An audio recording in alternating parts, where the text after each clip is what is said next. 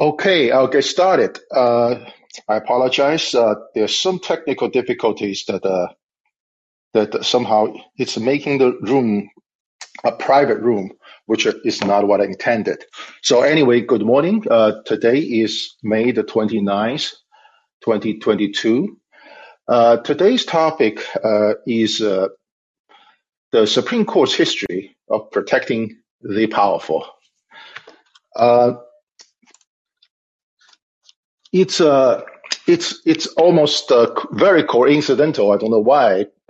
Almost every time when I have a episode, there will be some happenings that are somewhat relatable to the topic I'm going to talk about. So as we know, all know about this uh,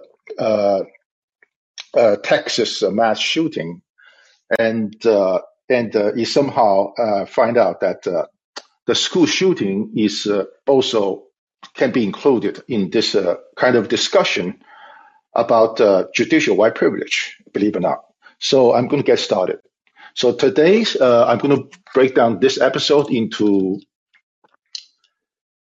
three segments, actually three segments, and then the conclusion. So the first segment is introduction. It's about school bullying and the majoritarian democracy. Majoritarian democracy. The second segment, I'm going to talk about Professor Lawrence Tribe's Q&A session about why he thinks the Supreme Court is a tool of protecting the powerful. And then in the third segment, I'm going to talk about this again is from Professor Lawrence Tribe's article, a book review article, why he believes it is a noble lie to say the Supreme Court is an apolitical institution. And then afterwards, I'm going to conclude the episode. So when it comes to education, America is the leader in producing mass shooters. All four mass shooting incidents at school that I know of have some school bullying behind the shooter's motivations.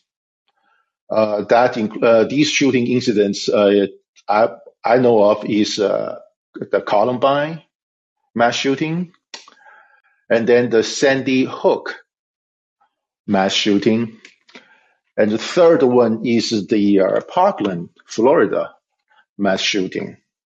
And more recently is this Texas mass shooting. And school bullying creates rages. And just like racial oppression, racial bullying also create rages. So it's ironic that I started this show called the Judicial White Privilege, the People's History of American Jurisprudence. I started the show, somewhat triggered by a black race shooting that happened in the New York City subway.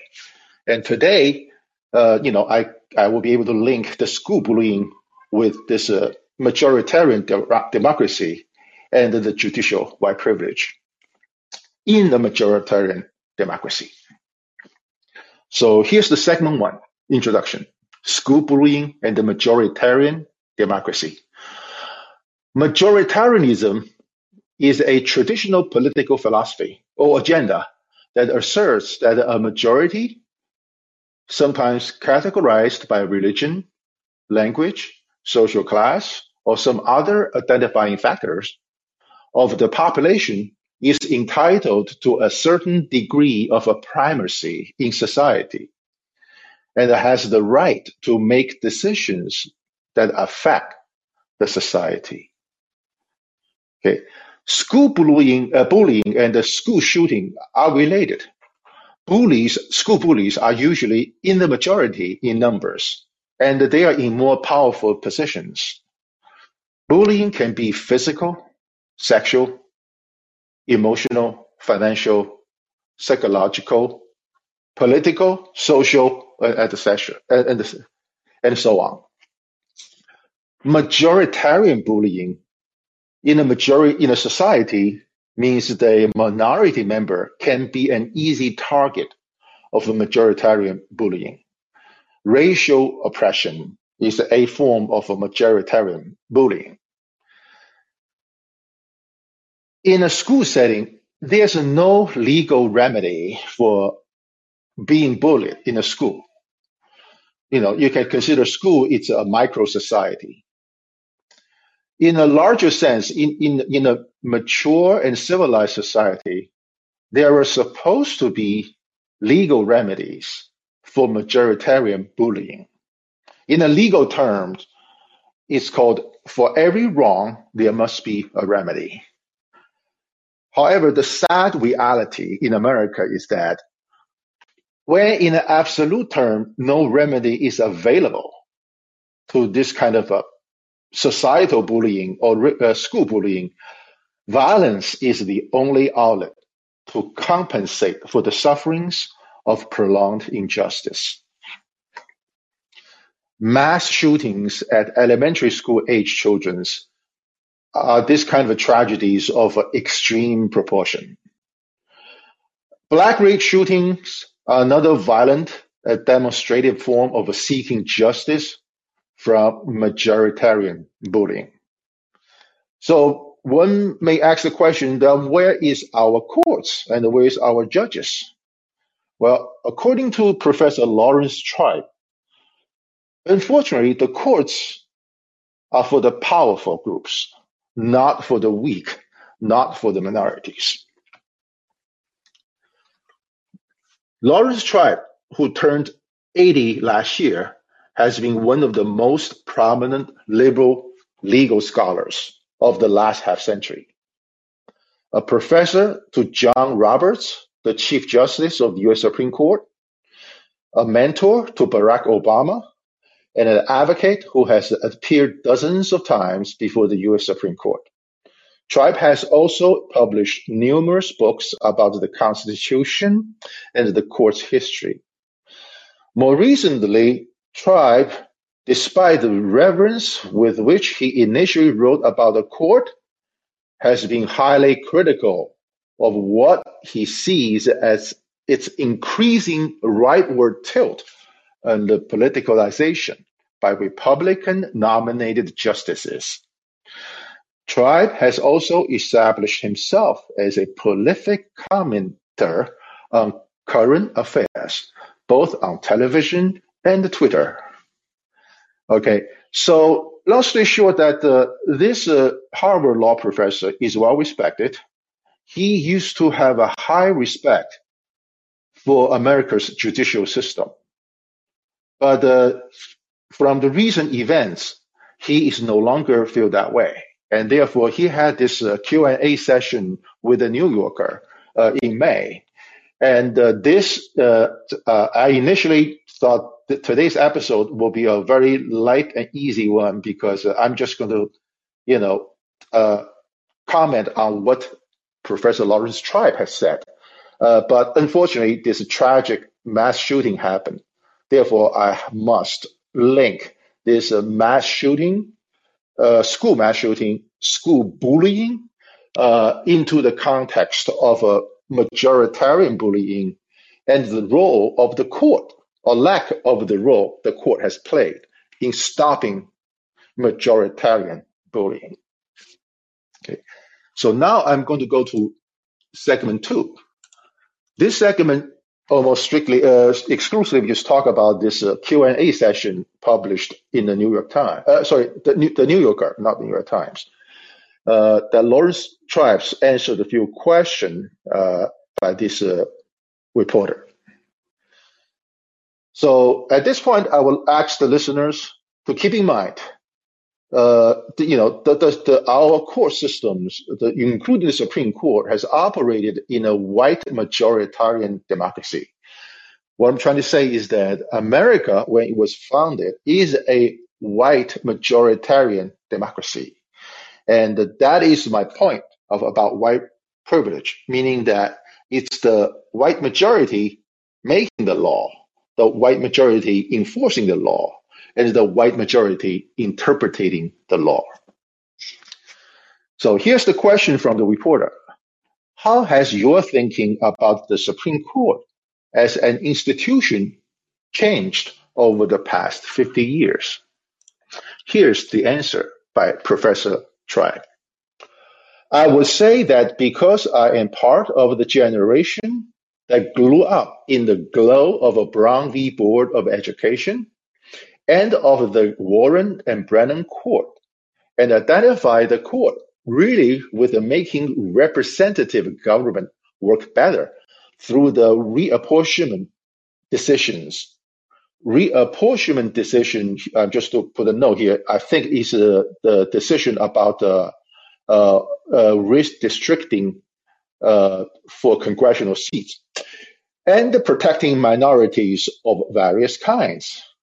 I saw the court through rather rose-tinted glasses for a while.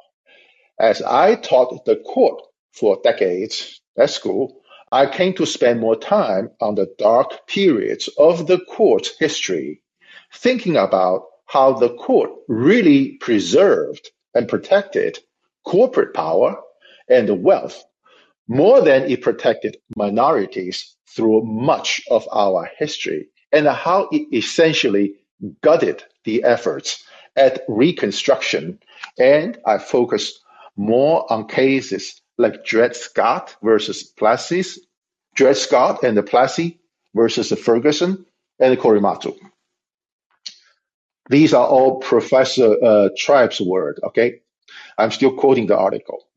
And in recent years, as the court has turned back to its characteristic posture of protecting those who don't need much protection from the political process, but who already have lots of political power, I became more and more concerned about its anti-democratic and anti-human rights record. I continue to want to make sense of the court's doctrines. I wrote a treatise that got very frequently cited around the world, and that shaped my teaching about how the court's idea in various areas could be pulled together.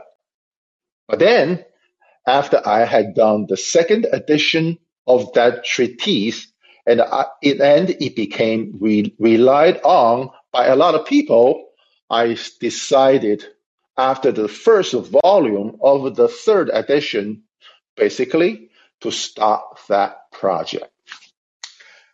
I'm going to pause here a little bit. Professor Tribe has been teaching the history of our Constitution and our courts in the Harvard Law School. He basically produced this publication, he called it treatise, basically showing to the world, not just within the United States, showing to the world, other countries, how great the American court system has been operating for within the America's democracy. Again, I call this a white majoritarian democracy.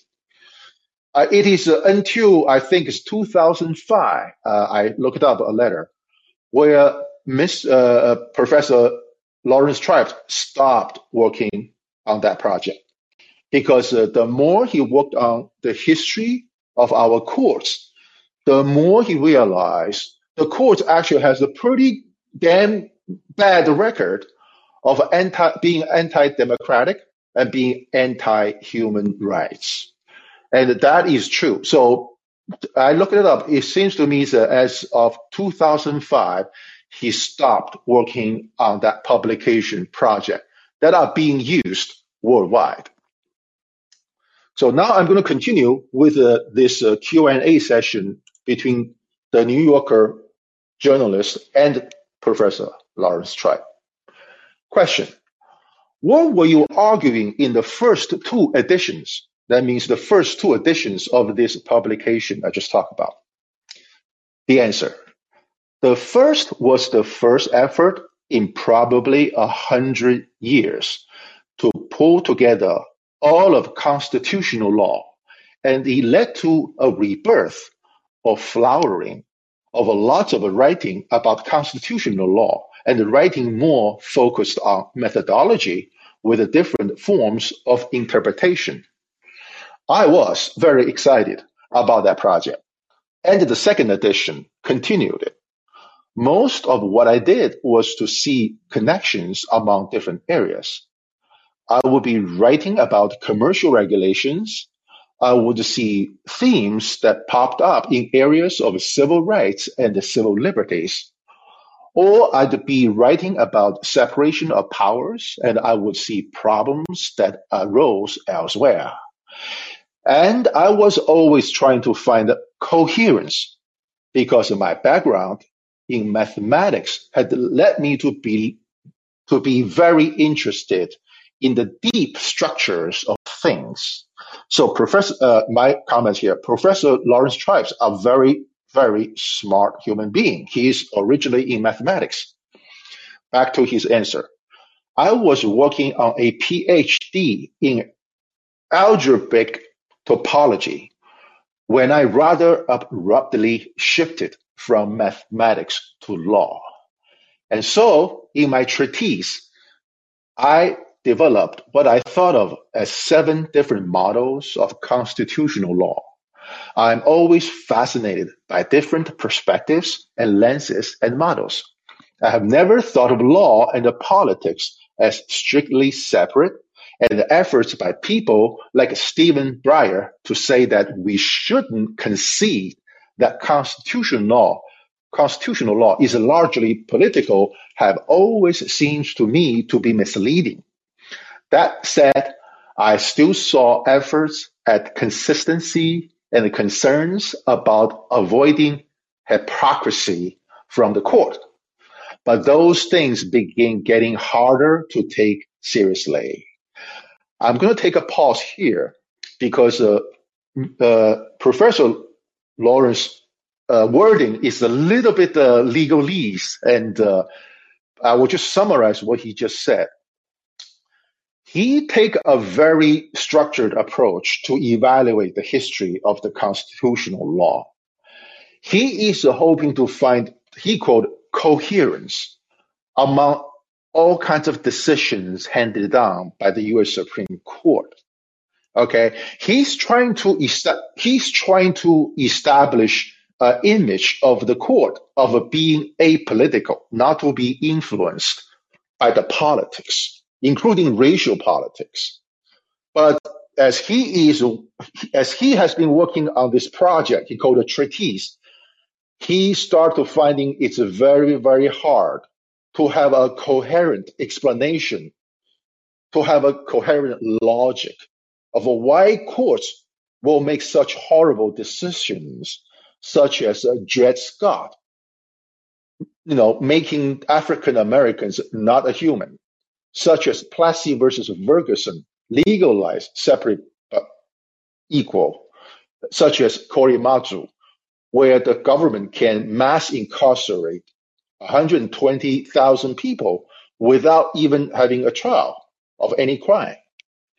So that I want to kind of explain a little bit. I'm going to continue with Mr. Lawrence Tripes' answer. And then Steve Breyer, this is a Supreme Court justice, wrote me a long letter saying, when are you going to finish the 3rd edition of your treatise? And I wrote him back a letter, which then was published in various places saying, I'm not going to keep doing it. And here's why. It was a letter that described how I thought constitutional law had really lost its coherence. I want to repeat with what Mr. Lawrence Tripes just said. Constitutional law had really lost its coherence. And he said so when he responded to a Supreme Court justice's question asking how come he stopped working on his publication for educational purposes. So this is my point, is that you have a very, very intelligent human being, used to be majoring in mathematics, and switched to perform a structural analysis of the constitutional law of the United States, and it concluded in 2005 that there's literally no coherence, no logic among so many decisions throughout the history of the US Supreme Court. That is a very, very strong statement. Okay, so I'm going to continue on with this article. Question. At one level, you are saying something really changed with the court. But earlier, you said that the court has always had some history of protecting the powerful and not protecting minority rights or the powerless. So did something change? Or did the court just have this brief period after the Second World War when you saw it as different before returning to its normal posture?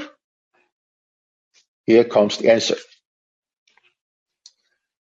I think there's always been a powerful ideological stream, but the ascendant ideology in the 1960s and 70s was the one that I could easily identify with. It was the ideology that said that relatively powerless deserve protection by an independent branch of the government from those who would trample on them. I'm going to rephrase this Professor Lawrence Tribe's answer here. In his answer, he basically says this. Throughout the entire history of the American jurisprudence, only in the 1960s and the 70s, when there was a brief period of time where the US Supreme Court truly followed a principle to protect the less powerful groups, the racial minorities. For the rest of the history, prior to the 1960s and after the 1970s, basically what he's saying is that the court has always been protecting the powerful groups. Now, that is from a Harvard law professor, not from me. Okay, and there's a lot of weight what he's just saying. Let me continue. Question. Right, the Warren Court was also ideological. It just happened to be an ideology that you and I might agree with. Answer. Exactly. No question. It was quite ideological. Justice Brennan had a project whose architecture was really driven by his sense of the purpose of the law. And those purposes were moral and political. No question about it. I'm not saying that somehow the liberal take on constitutional law as free of ideology. There was, however, an intellectually coherent effort to connect the ideology with the whole theory of what the Constitution was for and what the court was for. Mainly, the court is an anti-majoritarian branch. I want to repeat here. Mainly, the court is an anti-majoritarian branch. It's there to protect minorities and to make sure that people are fairly represented. I could identify with that ideology. It makes sense to me, and I could see elements of it in various areas of doctrine. But as that fell apart, and as the court reverted to a very different ideology, one in which the court was essentially there to protect the property interests and to protect the corporations and to keep the masses at bay, that's an ideology too. But it was not being elaborated in doctrine in a way that I found even coherent, let alone attractive. Again, I'm going to take a pause here because Professor Lawrence Tribe's wording can be, again, a little bit legalese. So I'm just going to, break it down in a plain person's term. What he's basically saying is this. At least he thought Justice Brennan, I believe Justice Brennan is a Chief Justice. At the time, he has a philosophy that the purpose of the court is to protect the minorities. It's an anti-majoritarian branch of the government in a white majoritarian democracy. Okay, it is Justice Brennan's this idea, this value, this morale, being political principle now, saying that in the democracy where we believe all men are created equal, the court is supposed to be the anti-majoritarian branch to prevent racial bullying, to prevent powerful groups taking advantage of the weaker groups. Okay, and that is what Professor Lawrence Tribes believe also, and he found out that it's only for a brief period of time, specifically 1960s, I would say early 1970s, the courts actually operate in that way. So I'm going to continue with Mr. Tribe's answer. Maybe I am wrong about this, but I see more internal contradiction and inconsistency in the strands of the doctrine of the people who came back into power with the Reagan administration and the Federalist Society. I'm not the person to make sense what they are doing because it doesn't hang together for me. Even if I could play the role that I think I did play with a version that I find more morally attractive, it is a project that I would regard as somewhat evil and wouldn't want to take part in.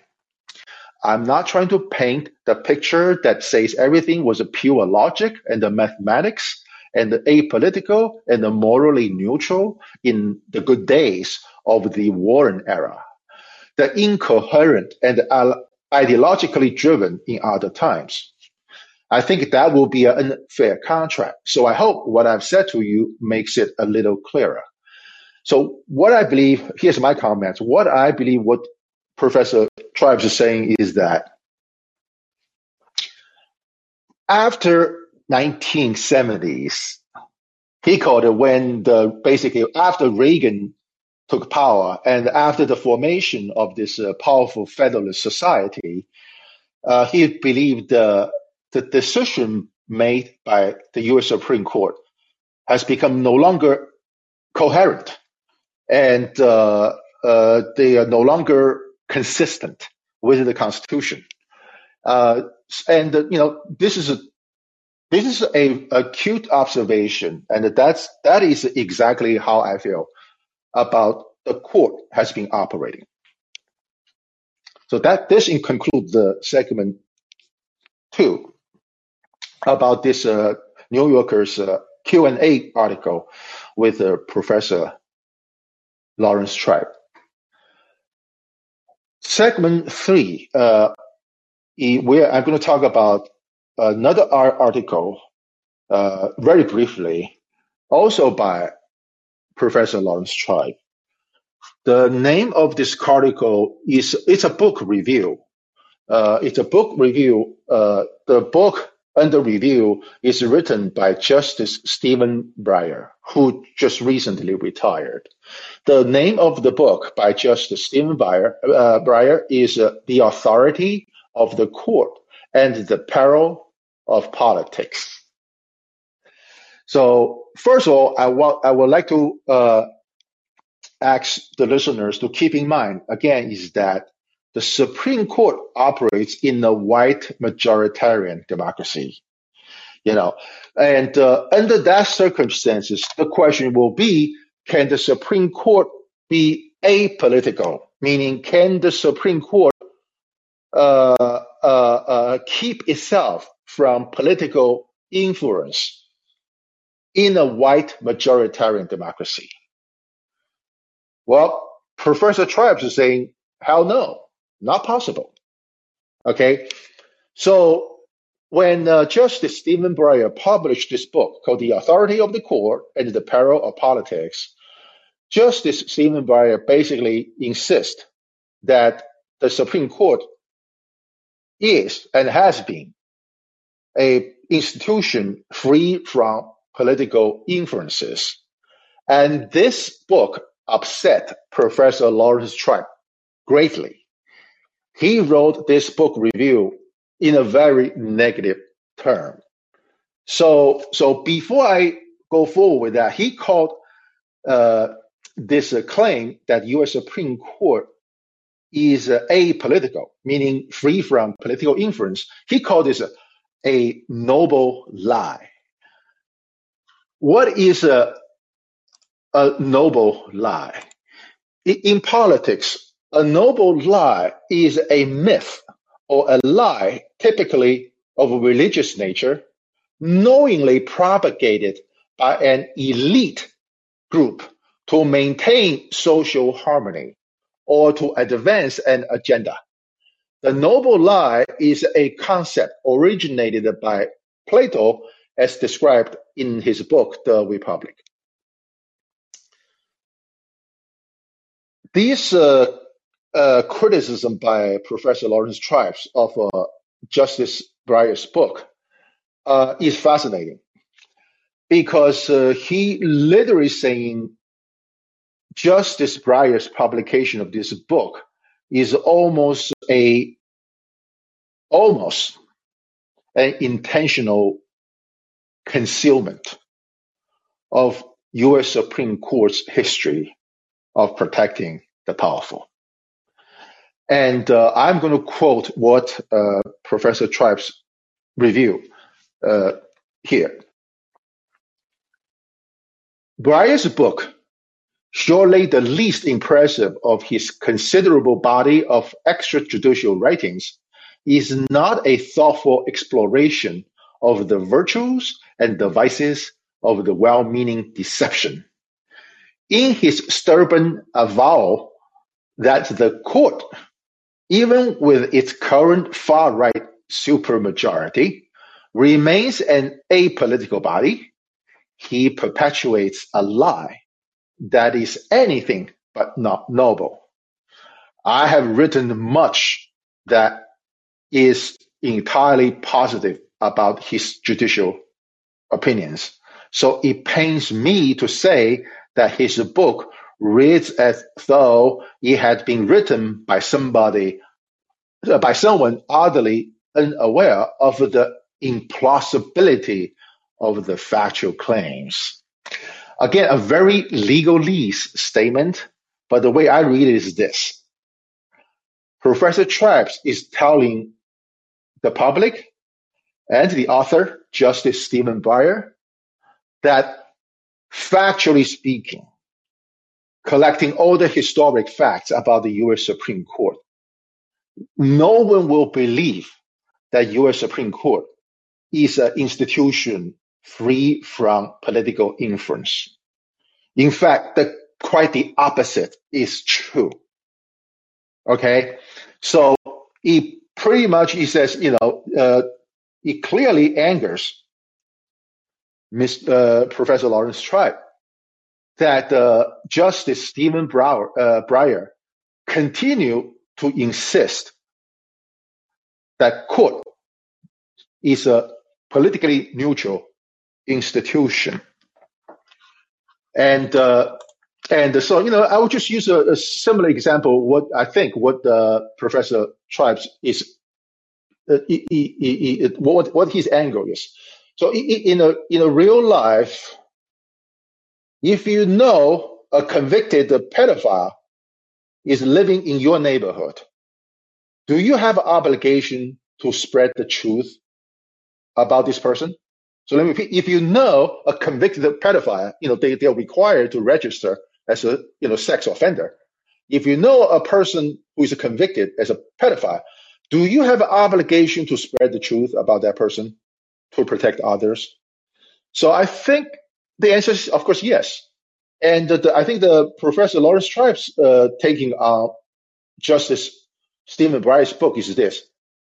If you keep saying the U.S. Supreme Court is free from political influence to the public for the purpose of maintaining this noble lie, a myth, that the court is always just, the court is always neutral, you are harming the general public.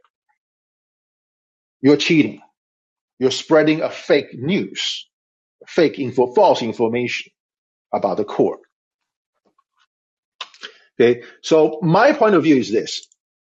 When courts historically and to the present time have exercised its discretionary powers not to follow the Constitution of the United States for the purpose of protecting the powerful at the expense of the racial minorities, how can you call the courts apolitical? The courts is part of the politics. Race is politics in a multiracial society in America. You cannot get away from it because America is discovered to be a multiracial from day one. America is founded as a multiracial society from day one. The courts cannot be apolitical, period. The courts politically must be a tool to protect the powerful, regardless what the law is saying. Okay, and you may ask, then why folks like Justice Stephen Breyer, considered to be a liberal, a progressive, and all that, why they want to maintain this noble lie? In my opinion, it's because it's for profiteering. We are a capitalist society. We are a multiracial capitalist society. So making a profit is always the goal for lawyers and for the judges. Okay? And the judicial white privilege has always been all about property interest of the white majority in a white majoritarian democracy. So now I'm going to come to the conclusion. Because tomorrow is the Memorial Day, I'm going to use some of the Gettysburg address, where Lincoln says, "Our fathers brought forth on this continent a new nation, conceived in liberty and dedicated to the proposition that all men are created equal." However, the court's history is a history of protecting racial bullies. The courts and the judges themselves have been the racial bullies. Okay, President Lincoln in the Gettysburg Address said, "It is for us the living, it is for us the living, rather, to be dedicated here to the unfinished work." In my opinion, the courts did not dedicate themselves to the unfinished work. As we all know, soon after the Civil War, the courts did the opposite. The court abolished the unfinished work by legally separating the so-called equals in Plessy versus Ferguson. It is fitting to point out, the day before this Memorial Day, that after 600,000 people fought to their death in the Civil War, the blacks did not see a new nation where all men are created equal, all due to an all-white Supreme Court handing down Plessy versus Ferguson. All men are created equal is a noble lie as far as the freed slaves are concerned. Judicial white privilege is a form of white majoritarianism. Courts operate as a political expedient to protect the majoritarian oppressor's property interests and to keep the oppressed at bay. The America is a violent society. For the same reason, American schools produce mass shooters by allowing majoritarian bullying. To conclude, and by incorporating Professor Lawrence Tribe's arguments, I would declare that as long as America remains a multiracial society, the letters, quote, equal justice under law, unquote, engraved on the top of the U.S. Supreme Court building in Washington, D.C., is a bright, shining lie. With that, I conclude today's episode. Thank you for listening, and have a great day.